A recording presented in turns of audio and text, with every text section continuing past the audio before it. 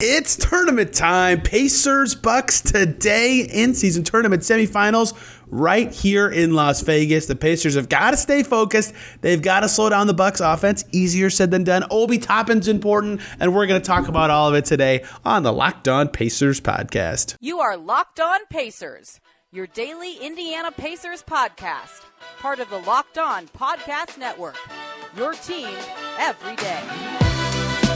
Happy Thursday, everybody, and welcome into another edition of the Locked On Pacers podcast, where we, of course, talk about the Indiana Pacers. As always, my name's Tony East. I cover the team for Forbes and SI, and today we are in the travel setup, as you can see and probably hear. We're in Las Vegas for in-season tournament action.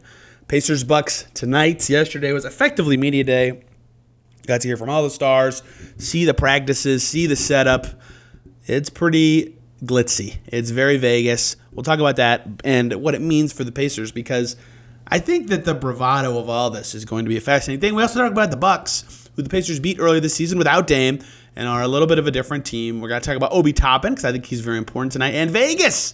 Baby, it's Vegas. We're here. As you can see for those watching, you can see the back of my head reflection in this window, but also T-Mobile Arena is right there. That's where the Pacers will be playing in a couple hours, actually. It's pretty late here in Las Vegas, and it's been really interesting here seeing all this, right? Pacers were the first team to practice this morning. We got to catch up with Obi Toppin on the floor before talking to Miles Turner, Tyrese Haliburton, Rick Carlisle. The works, a usual media-adjacent day for everybody in.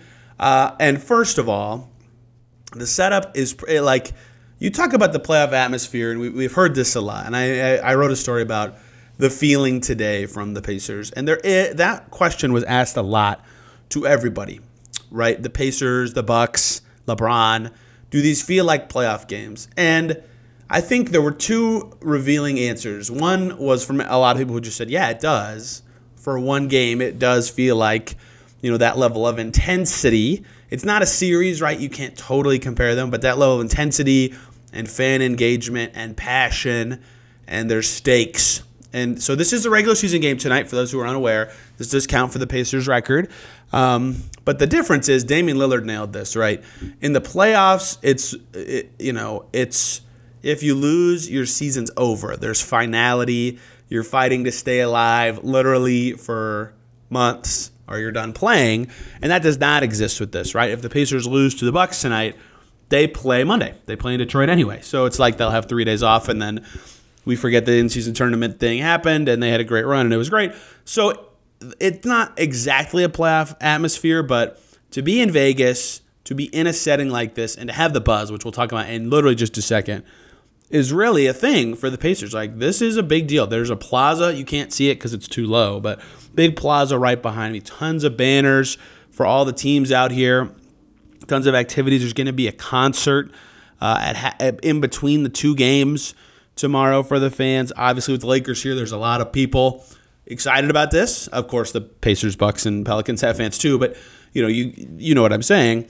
So this is a big deal. And for the Pacers, I think the key for their success, both the 2 days they've already been here and in tomorrow's game, is focus. Is focus and playing their way, right? I think that we've seen now that when they are lasered in to their game plan and when they're giving effort and energy, they can beat anyone. That doesn't mean they will. They've had some awful losses, even in games where they had energy, like Toronto and Charlotte. They didn't really have energy in two of their other gross losses, but they did in those two games. But they didn't have focus in those ones, and they didn't have, any sort of stretch of defensive success. And they usually struggle on that end, obviously. But in their best wins, Philly, Boston, Cleveland, Miami, there were a couple stretches, right? Obi Toppin slowing down Jimmy Butler, or they finally forced Tyrese Maxey to struggle, or they did that really good mid-third quarter stretch against Boston, late third quarter stretch against Boston on Monday, where they actually get stops. They only, Boston scored 24 in the first quarter Monday, right? That is when they're focused and the energy's there. And I think that's going to be important, and it's much more challenging here than it is when your in-season tournament games are in an NBA city. They've been fortunate that, in Philly they were already there. In Atlanta it was a little one-off trip. In Cleveland they were already there, right? They have a lot of, it's such a short travel. and the other ones were home games, where it was easy to kind of focus in. But here, the glitz and glamour of Vegas, it's Vegas. There's a lot of fun stuff to do. That can be distracting, right? That can be part of this. Like, you look around and you're in an arena with a blue and red NBA colored court, and it's theater lighting in there. And I think that it's really interesting. It's very dark, like very dark. I hope it comes through on TV. This is the darkest theater lighting I've ever seen. Like, the lights up high are actually like kind of distracting. Players won't have an issue with it, but it'll be interesting to see how all of that ambiance, the playoff atmosphere, the Vegas baby of it, impacts the Pacers. And that's part of it. Those are the things, though, that impact every team. Every team's in Vegas. Every team's playing on the same court. Every team has made it this far. Every single one of the 4 teams here has to deal with those distractions. What the Pacers have that I think is going to be fascinating to see, and why I think focus is so important for them, is buzz, right? They beat Miami without Haliburton and then beat the Celtics, which is a huge win for them. And they've kind of become this darling, right? Maybe it's because they were played first and they're the first team to clinch. Maybe it's because their offense is so attractive to people who, catch them once every 3 games, or even maybe some people who watch them every game. But for non-fans of the Pacers, they're an attractive team to watch because they're putting up so many points, and it's fun, and they're beating all these good teams. And they've become like this awesome story and like the face of like, this is what the in-season tournament's about, a team like this. And so I asked Miles Turner and Tyrese Haliburton about this. Like, can you feel the buzz around this team? And they're both like, yes, obviously, right?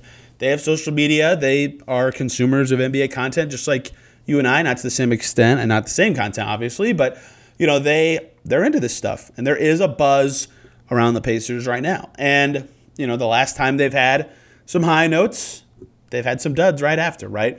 We've seen it all season with they beat Detroit to clinch home court in the in-season tournament and then fall completely flat against Portland. And they have a big win right before their losses to Chicago and Charlotte. And they had the Atlanta game the night before, the 1-point loss to Toronto. Right, that peaks and valleys of the Pacers have been a thing this year. And some of that is just when you have the top offense and the worst at times defense. I think currently they're actually 28th on defense. Pump that one up. They're going to have a lot of fluctuating results, right? Anyone can beat you when you have the worst defense, but you can also beat anybody when you have the best offense. But some of it is that they're, and this is, again, not an excuse, a criticism, a young team that's going to have peaks and valleys related to focus and swings of emotion and highs and lows that veteran teams don't have as much, right? They've been there, done that. One win or one emotional win is less significant to them. And so now I think the Pacers have had the most emotional win they could possibly have in a regular season setting Monday.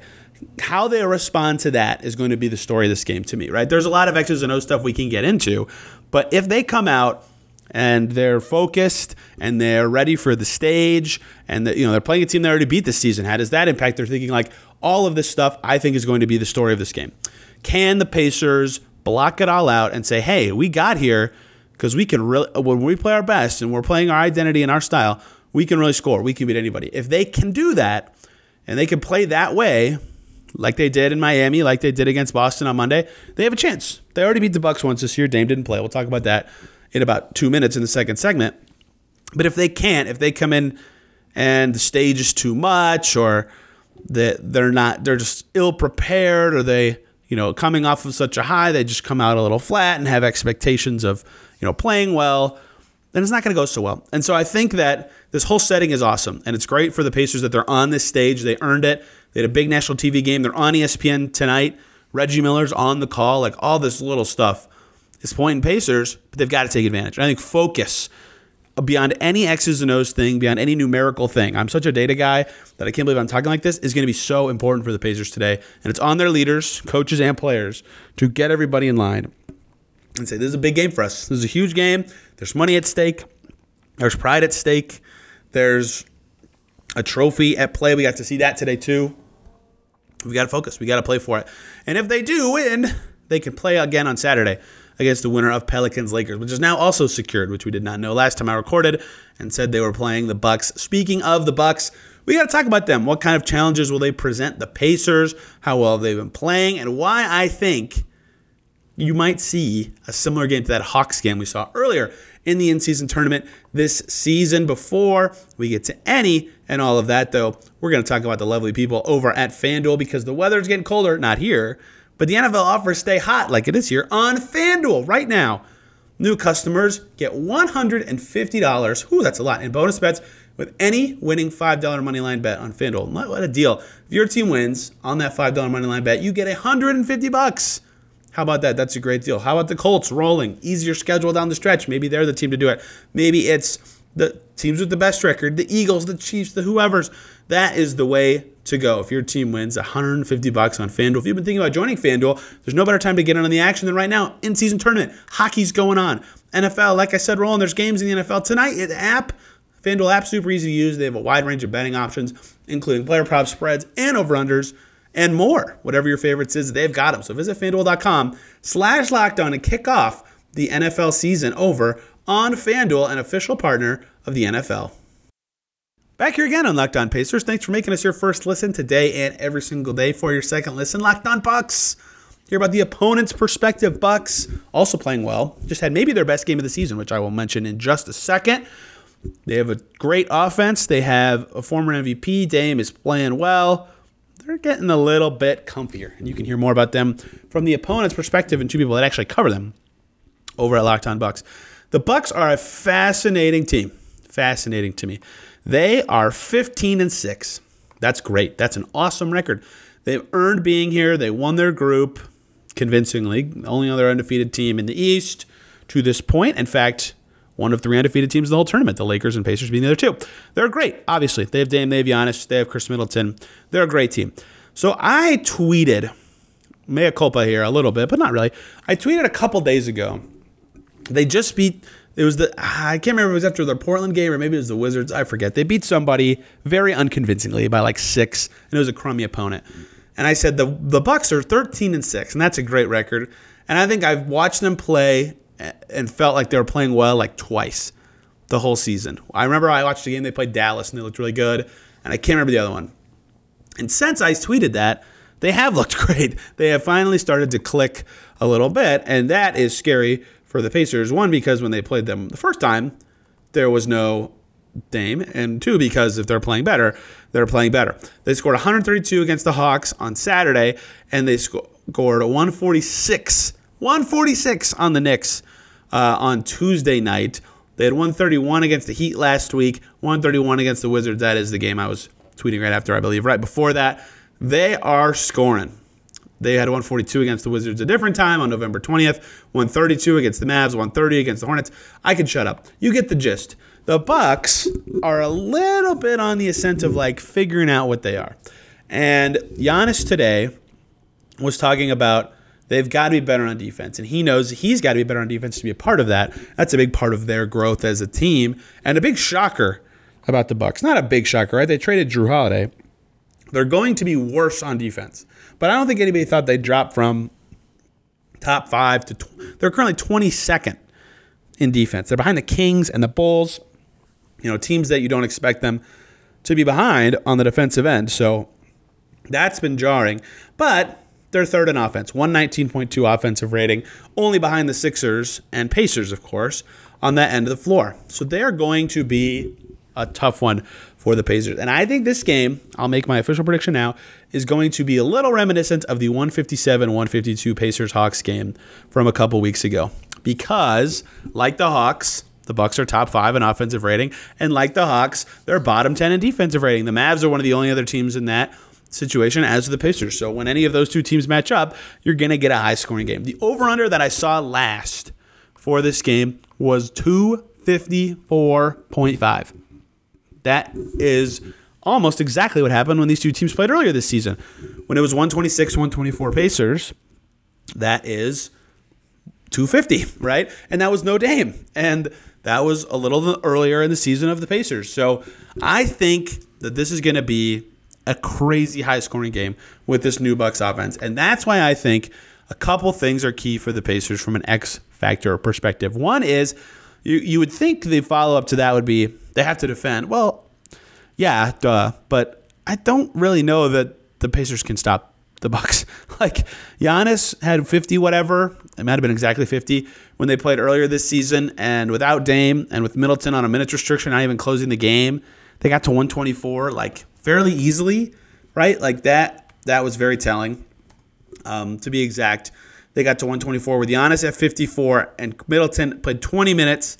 And their next highest score behind those two guys was Malik Beasley at 13. And they got to 124, right? Like, that is shocking.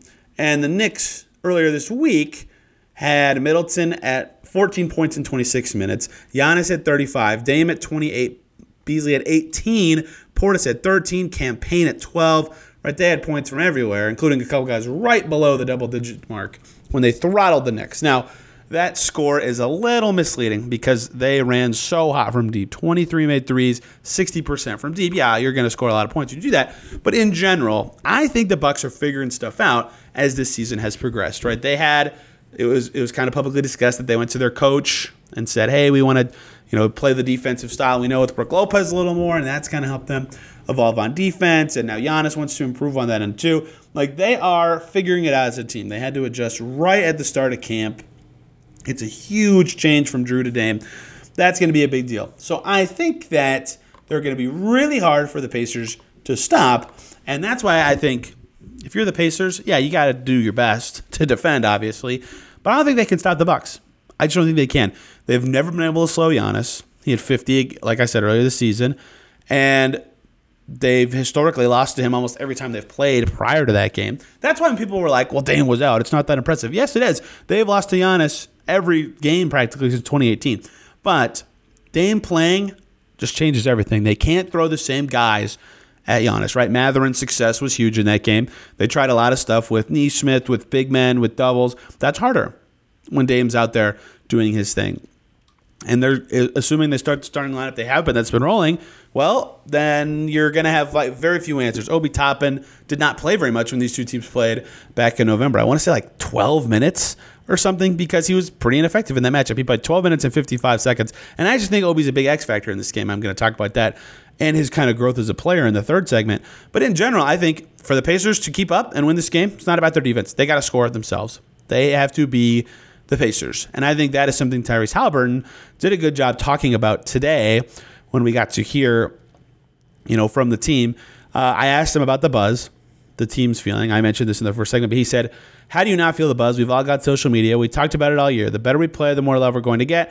And you've got to take it in stride and understand that can be a poison to a sense at the same time. And then he said the part that I think is going to matter a ton against the Bucks. He said, you've still got to do what you do and approach the game the same and just play Pacer basketball at the end of the day. 100% agree with the All-Star guard. Of course, what he says is more important than what I say. But they have to play their game offensively. They have to be able to score at the level at least that they did when they played this team in November, to me, if they're going to have a chance, because the Bucks are going to score on them, right? Dame in any pick and roll, it doesn't matter who the screener is going to tear them up. They don't have the mobility or the guard play to stay in front of him. It's going to be hard for them to stretch out. They can set the screens all over the floor. If Brook Lopez hits his threes, you just cannot guard this team. That doesn't even account for Giannis, who they have no answer for, just none. And that's not a total criticism of the Pacers. No one has an answer for Giannis. But at the same time, they have to send a lot at him or foul him or all sorts of tough stuff. Right? Daniel Tice played the last time these two teams played because they were in so much trouble. Now they don't have Jalen Smith. So it's going to be fascinating to see how all that shakes out. But I don't think they can stop these guys. I just don't. And that's not shouldn't be a shock to anybody. They already played them once and couldn't stop them. So I think the key to winning this game for the Pacers is them scoring and turning this into a game like that Hawks game. Track me up and down, points, small ball. Who cares if we can't get the stops? We got to put our most potent offensive five on the floor and just try to score and outscore them. And I think they can do that. They already did it once this season, although, again, Dame did not play. And the Pacers have done that to many teams, 130-something on the Sixers, 120-something on the Celtics, 140-something on the Heat. They've done it.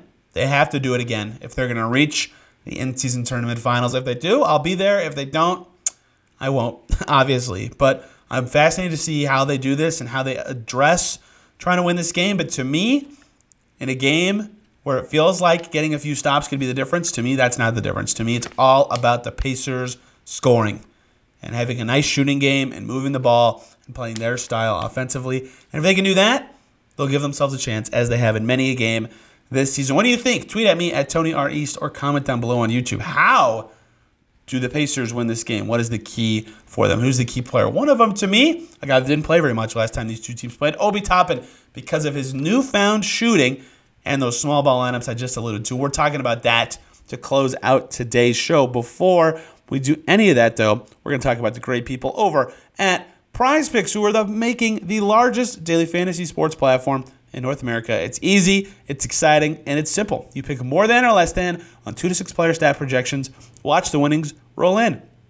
It's that simple. For example, Steph Curry, more or less, 29 points. Nikola Jokic, more or less than 10 rebounds. How about that? It's super simple. You can even do their specials leagues, which lets you combine across sports, like Travis Kelce and LeBron James at a combo of 10.5 3-pointers made plus receptions, for example. That's a blast.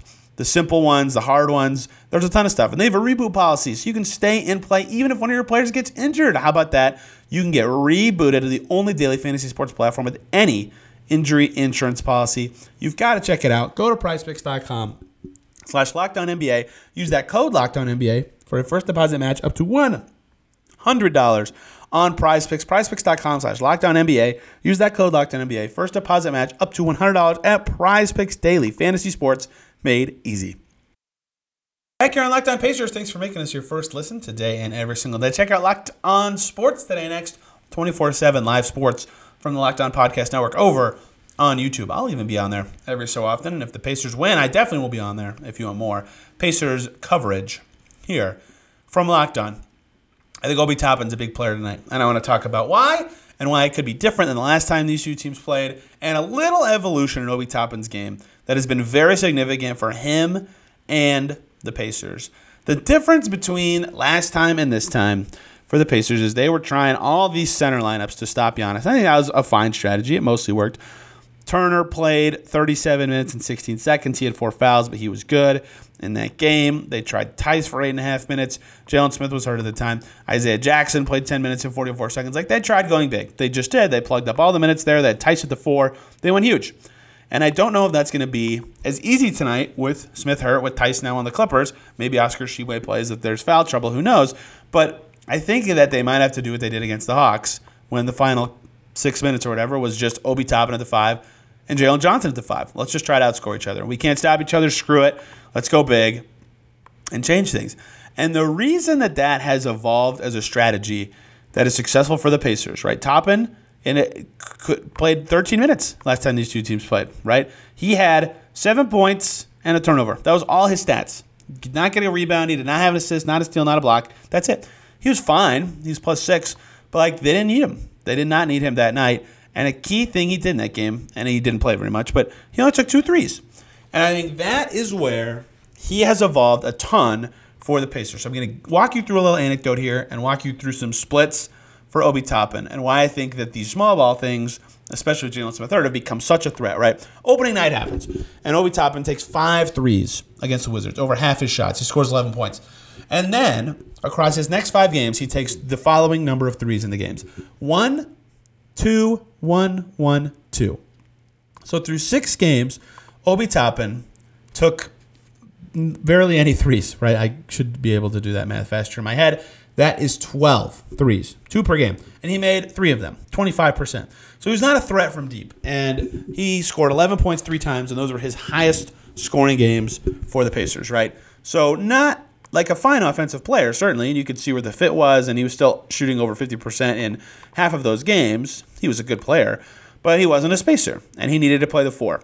And then, in the Pacers' next 6 games, there was a little tweak, right? Rick Carlisle worked with him, and they've been talking about this. He's tall, and he's fast, and he's got kind of, not odd, but just like different angles to him than some other guys of his size. So when he slows down into a shot, he often ends up fading to the sides.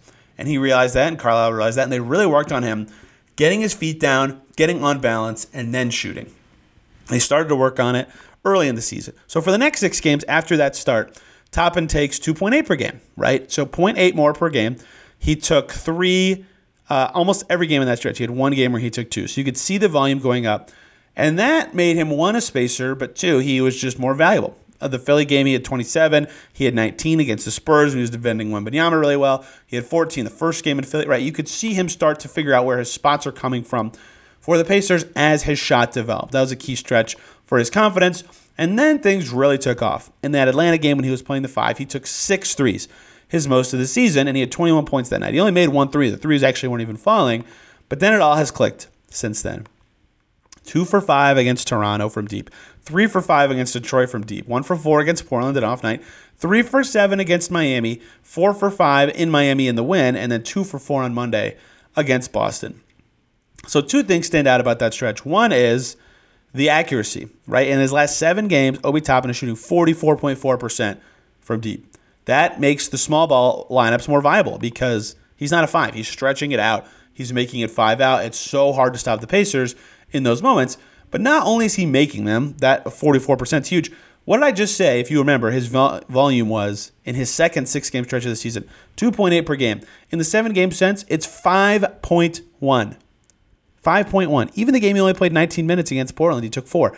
So he now, that he has worked on this technique and is figuring out where his shots are coming from the Pacers, is kind of turning into a valuable floor spacer. And it's working. I don't know if it's a permanent thing, but currently it's working. He's talked about wanting to be over 36% this season. Right now he's at 36.9 because his start was so poor. I don't know if there's going to be permanence to what's going on here, but that trend has been significant for the Pacers. Him working on his balance, not fading, taking his time on those catches. And oh, by the way, here's his point totals game by game for his last 7 games. 21, 16, 15, 9, 25, 22, 12. That's 17.1 per game. I would have thought of Toppin differently as an acquisition if I thought he had any chance of being a stretch 4. Well, currently that's kind of what he's doing. I don't know, again, how permanent this is, but if he can be this guy, like he leads the league in 2-point percentage. And now he's adding a 3, right? His efficiency looks really good right now. 60.5% from the field. True shooting percentage, 70.1%. That is a valuable player, and that's a guy you can play as a stretch 5. And so he is an X factor to me tonight. Because if they're going to win, like I said, they're going to have to score. And for them to score, I think a big weapon for them is going to be these lineups where Toppin is the 5 for a few minutes. It might suck on defense. The Bucks might just tear it up. Toppin's going to struggle if Brook Lopez is setting a million picks with him on him. But if he can help the Pacers just have an unbelievable stretch of scoring, whether it's with shooting, whether it's with slashing, whether it's just being Obi Toppin as he has been these last 7 games, I think that's going to go a long way. And I think he is a very important player for the Pacers in this game in a way that he wasn't the last time these 2 teams met because of that spacing, because of that work he did with Rick, and because of what it's allowed the Pacers offense to become. And it's crazy what his efficiency numbers are. I mean, I don't know how sustainable this 3-point shooting is, but the 2-point shooting, I mean, nothing looks weird about that. He's always been good at that. So I think there's something to this, at least a little bit, and we will see where it trends. But I think I'm going to put Obi Toppin as my X factor for this game. If his threes aren't falling or they can't use him as a weapon in a small ball 5, the Pacers are going to have to play big, and that's going to make them slower. It's going to make it a little bit harder for them to keep up with the Bucks. And unless Miles Turner just has an unbelievable night, it's going to be hard for them to keep up in the front court. Dame's amazing. We'll see, though. The Pacers team has surprised everybody, including me, all season, and they have a chance to do it once again tonight against the Bucks. It's going to be epic. I can't wait. It's very strange that it's at 5 p.m. Eastern, but that League One of these back-to-back games in this setting. The Lakers-Pelicans game is about an hour after the Pacers game ends in the same arena, so looking forward to all of it. And we'll have the coverage right here on the Locked On Pacers podcast. Hope you guys enjoyed today's show, learned something about Vegas, about Obi Toppin, about the Bucks. That is my goal. Be informative, be interesting, be fun, and hopefully my raspy voice doesn't distract you too much. We'll be back tomorrow talking about whatever happened in Pacers-Bucks, Pacers' path forward, what they could have done better or what they did do really well, and upcoming news for the team. Till then, I'm on Twitter at Tony R. East. This show is at Locked On Pacers. Hope you have a fantastic rest of your day and enjoy the game. We will see you soon.